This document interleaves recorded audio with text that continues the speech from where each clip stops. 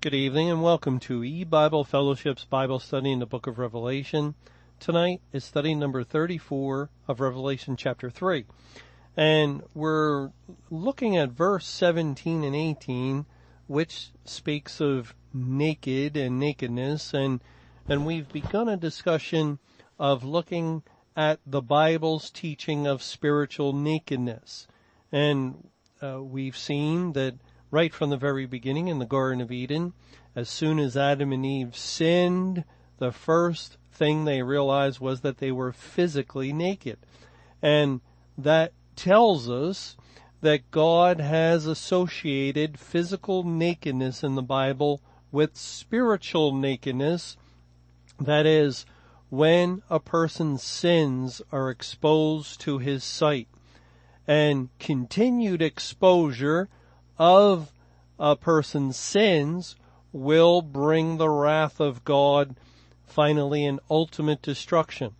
And God therefore describes the sending forth of the gospel as an attempt to cover nakedness of certain ones. And we looked at Matthew 25, and I'd like to read this passage again, but more of it, so we get a good sense of what God is saying here. This is actually a very important spiritual principle that the Lord is establishing, and there's a lot of scripture that relates to this. In Matthew 25, verse 31, when the Son of Man shall come in his glory, and all the holy angels with him, then shall he sit upon the throne of his glory. And before him shall be gathered all nations, and he shall separate them one from another, as a shepherd divideth his sheep from the goats. And he shall set the sheep on his right hand, but the goats on the left. Then shall the king say unto them on his right hand, Come, ye blessed of my Father, inherit the kingdom prepared for you from the foundation of the world. For I was a hungered, and ye gave me meat. I was thirsty, and ye gave me drink. I was a stranger, and ye took me in. Naked, and ye clothed me. I was sick, and ye visited me. I was in prison, and ye came unto me. Then shall the righteous answer him, saying, Lord, when saw we thee a hungered, and fed thee, or thirsty, and gave thee drink? When saw we thee a stranger, and took thee in, or naked, and clothed thee? Or when saw we thee sick, or in prison, and came unto thee? And the king shall answer and say unto them, Verily I say unto you, inasmuch as ye have done it unto one of the least of these my brethren, ye have done it unto me. Then shall he say also unto them on the left hand, Depart from me, ye cursed, into everlasting fire, prepared for the devil and his angels. For I was a hungered, and ye gave me no meat. I was thirsty, and ye gave me no drink. I was a stranger, and ye took me not in. Naked, and ye clothed me not. Sick and in prison, and ye visited me not. Then shall they also answer him, saying, Lord, when saw we thee a hungered, or athirst, or a stranger, or naked, or sick, or in prison, and did not minister unto thee? Then shall he answer them, saying, Verily I say unto you, inasmuch as ye did it not to one of the least of these, ye did it not to me. And these shall go away into everlasting punishment, but the righteous into life eternal. Now here we find, as the Lord Jesus is likening himself to sitting upon the throne of glory and separating the sheep from the goats, that his people who are blessed are the ones that covered him when he was naked. And how did they do this? When they covered his brethren. That can only be a reference to the elect. And the Lord Jesus pronounces the curse upon others who failed to cover him when he was naked. And that can only be a reference to those in the churches and congregations or those professed people of God that did not rightly divide the word of truth. They did not teach faithfully. They did not bring the true gospel of the Bible, and it's only the true gospel that can cover over sin. And this leads ultimately, finally, to blessing of the true believers and the cursing of the professed believers. We could say the blessing of the few, the elect, and the cursing of those that were only called and were never God's elect. And we saw last time in our study how the historical occurrence in the book of Genesis of Noah becoming a husbandman relates to this passage in Matthew 25. As John 15 tells us, the Father is the husbandman. Therefore, Noah is a picture of God himself. But hold on, someone might say, how could Noah be a picture of God when he got drunk? He was laying there naked because he got drunk. And then when he awoke, what happened? Well, let's also read carefully again this passage in Genesis chapter 9, beginning in verse 20. And Noah began to be a husbandman, and he planted a vineyard, and he drank of the wine and was drunken, and he was uncovered within his tent. And Ham, the father of Canaan, saw the nakedness of his father, and told his two brethren without. And Shem and Japheth took a garment and laid it upon both their shoulders, and went backward and covered the nakedness of their father, and their faces were backward, and they saw not their father's nakedness. And Noah awoke from his wine, and knew what his younger son had done unto him. And he said, Cursed be Canaan, a servant of servants shall he be unto his brethren. And he said, Blessed be Jehovah God of Shem, and Canaan shall be his servant. God shall enlarge Japheth, and he shall dwell in the tents of Shem, and Canaan shall be his servant. And then that ends, and actually that's the last recorded bit of history from the life of Noah, except the next thing we read in verses 28 and 29 is Noah lived after the flood 350 years, and then he died.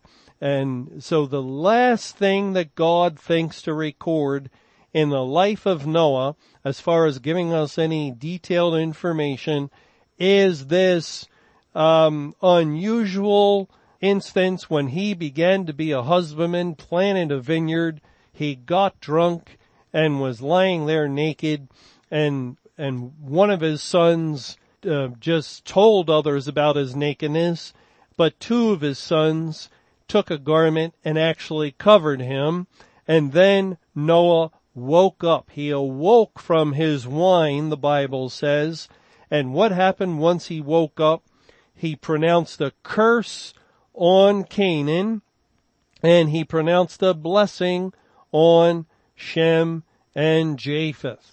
And this is very similar to Matthew 25, because Jesus in that passage speaks of being naked, and to those that covered him, Jesus blessed them. And Jesus also spoke of being naked, and to those that did not cover him, he cursed them in Matthew 25. It's identical. It agrees perfectly with what Noah did. The ones that covered Noah, Shem and Japheth, he blessed. Well, I guess we have to explain Canaan. Why Canaan when Ham's the one? Well, that I think can be understood once we realize that this is pointing to spiritual covering, and Canaan is the son of Ham. Ham is the progenitor of the Egyptians, and the Egyptians in the Bible point to mostly the world. And the world has no commission, it has no commandment from God to cover anyone spiritually, to cover over the sins of individuals. It's only those in the churches that have that command, or those that are God's people specifically that are given that command. Canaan is the progenitor of the Canaanites. And of course the land of Canaan is the promised land and identifies with God's kingdom. Therefore Canaan identifies with the people in the churches and congregations who are given the task of covering the sins of individuals by sharing the true gospel so that the righteousness of Christ might be a garment for them. And that's why Canaan and not Ham, as the world is not given that similar task. But anyway, Noah awakes and curses Canaan for not covering him and blesses the other two sons for covering him. Yes, but I'm still uneasy thinking Noah's a picture of God when he awakes from a drunken stupor. That how can we say that that's God? Well, all we can say is this is the picture that God is giving us. Of course, God doesn't drink. He doesn't get drunk, but he is using this illustration. And he also uses it in Psalm 78, where it says in verse 65, "Then the Lord awaked as one out of sleep, and like a mighty man that shouteth by reason of wine. And he smote his enemies in the hinder parts. He put them to a perpetual reproach." Now in those verses we find God awaking like one that shouteth by reason of wine in order to bring judgment. And that's exactly what Noah is a picture of here in Genesis 9. He's a picture of the Father bringing judgment. The awaking from his wine is pointing to Judgment Day. And that's when the curses and the blessings are pronounced on the day of judgment. And that happens to be the day we're living in, as this is Judgment Day, this entire period of time after May 21 of 2011. But there's another statement here in Genesis 9 that refers to the nakedness of their father. And let's go over to Leviticus 18 in order to try and understand that a little bit better. In Leviticus chapter 18, God speaks of the nakedness of a great many people in many situations. And he especially goes into detail about one's own family. And he says in Leviticus 18, beginning in verse 6, "None of you shall approach to any that is near of kin to him to uncover their nakedness. I am Jehovah. The nakedness of thy father or the nakedness of thy mother thou shalt not uncover. She is thy mother. Thou shalt not uncover her nakedness. The nakedness of thy father's wife shalt thou not uncover. It is thy father's nakedness." Now here the Lord is saying that if a man uncovers the nakedness of his father's wife, that is the father's nakedness. And, you know, we don't have to think of a person's own mother, because there's cases where a man would have several wives. And actually, this happened in the family of Jacob. Jacob had different wives, and some of his wives were like concubines. And one of his sons, because he had sons from these different women, one of his sons went into one of his concubines and had relations. And the son wasn't related to that particular woman, but it was his father's wife. And therefore, it would come under the law of Leviticus 18, verse 8, "The nakedness of thy father's wife shalt thou not uncover. It is thy father's nakedness." Now this happened with Reuben. And we find in Genesis chapter 49 that Jacob, nearing death, addresses all of his children, and he refers to this situation with Reuben. Reuben had gone in to Bilhah, one of his concubines. That's back in Genesis 35 verse 22. And in Genesis 49, it says in verse 1, "And Jacob called unto his sons and said, Gather yourselves together, that I may tell you that which shall befall you in the last days." Now that immediately gets our attention, that God is going to speak of things occurring in the last days, and that could be a phrase that identifies with the entire New Testament era, or especially the time of the end. And then in verse 2, "Gather yourselves together and hear, ye sons of Jacob, and hearken unto Israel your father. Reuben, thou art my firstborn, my might, and the beginning of my strength, the excellency of dignity, and the excellency of power. Unstable as water, thou shalt not excel, because thou wentest up to thy father's bed. Then defilest thou it. He went up to my couch." Now here God is moving Jacob to record these words. And Reuben was the firstborn.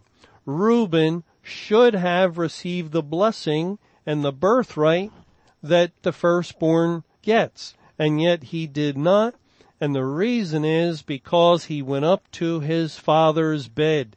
He went in to Bilhah, his father's concubine, and in doing that, the Bible says he uncovered his father's nakedness. Now, keep in mind what Jesus said in that historical parable with Noah, that when someone's nakedness is uncovered, it points, we could say, to a gospel that is not a faithful gospel. It is not a true teaching of God's word that is sufficient to cover the spiritual nakedness of the hearer. And so Reuben, just as Esau was also a firstborn and should have received the birthright, but Esau failed to get the blessing, so Reuben is a similar picture, someone who is a portrait of those in the churches and congregations that ought to receive the blessing of God because they profess to be his children, yet they do not. And one of the evidences of this is that they exposed the father's nakedness. They, like Christ said, did not cover him when they went forth with the gospel and failed to cover the sins of God's elect that were out there. And so Reuben is a similar picture to Esau, someone representative of the corporate church. We read in 1 Chronicles chapter 5 a little bit more about Reuben in verse 1. "Now the sons of Reuben, the firstborn of Israel, for he was the firstborn. But for as much as he defiled his father's bed, his birthright was given unto the sons of Joseph, the son of Israel, and the genealogy is not to be reckoned after the birthright." So Reuben lost his birthright. He lost the blessing. And that is, he was cursed because he went into his father's wife, Bilhah, and he exposed his father's nakedness, and that brings the cursing of God. You don't receive the blessing of God if you fail to cover the spiritual nakedness of God's people. Well, let's just go one more place to see how another interesting passage fits in the New Testament. In 1 Corinthians chapter 5, we read, beginning in verse 1, "It is reported commonly that there is fornication among you, and such fornication as is not so much as named among the Gentiles, that one should have his father's wife." Now, of course, even though it doesn't say anything about nakedness, if there's fornication between a man and his father's wife, and it could be some sort of concubine or a stepmother or something like that, that that there would be, he has gone in to his father's wife, and therefore he has exposed his father's nakedness. Now this is the same picture as Reuben. It's the same picture as Ham and Canaan, that they did not cover the nakedness of Noah. And here is this man, and this man is representative of the New Testament churches and congregations. And we'll see how perfectly that picture fits a little further as we keep reading here in verse 2. And ye are puffed up, and have not rather mourned, that he that has done this deed might be taken away from among you. For I verily, as absent in body, but present in spirit, have judged already, as though I were present, concerning him that has so done this deed. In the name of our Lord Jesus Christ, when ye are gathered together, and my spirit with the power of our Lord Jesus Christ, to deliver such a one unto Satan for the destruction of the flesh, that the spirit may be saved in the day of the Lord Jesus. Now, let's consider what God is saying here. There's a man who committed fornication with his father's wife, and we know the Bible tells us that means that he has exposed the nakedness of his father. We also know the Bible tells us that in the day of judgment, and judgment, keep in mind, began at the house of God, that the Lord Jesus will separate the sheep from the goats. And one of the big emphasis of God, of Christ, as he looks towards these two groups, is that one group covered him and his nakedness, and the other group failed to cover him and his nakedness, and therefore left his nakedness open and exposed. And that's exactly what happens when a man goes into his father's wife. He has seen his father's nakedness. And so here the judgment is pronounced as a result of this man exposing his father's nakedness. And that's what the church has done, the corporate church, because they have taught lies. They've developed other gospels, other doctrines. They are not covering the sins of God's elect by the blood of Christ, and only the true gospel can be that covering.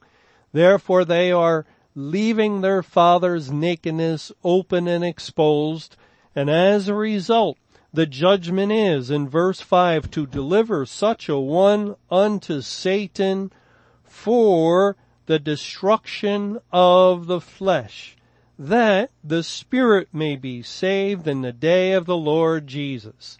Now here God is actually giving us an exact information of what his plans are when judgment begins at the house of God.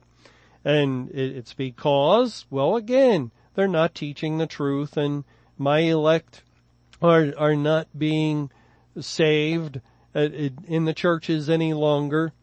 The gospel being proclaimed is of no use. It just leaves men in their sin.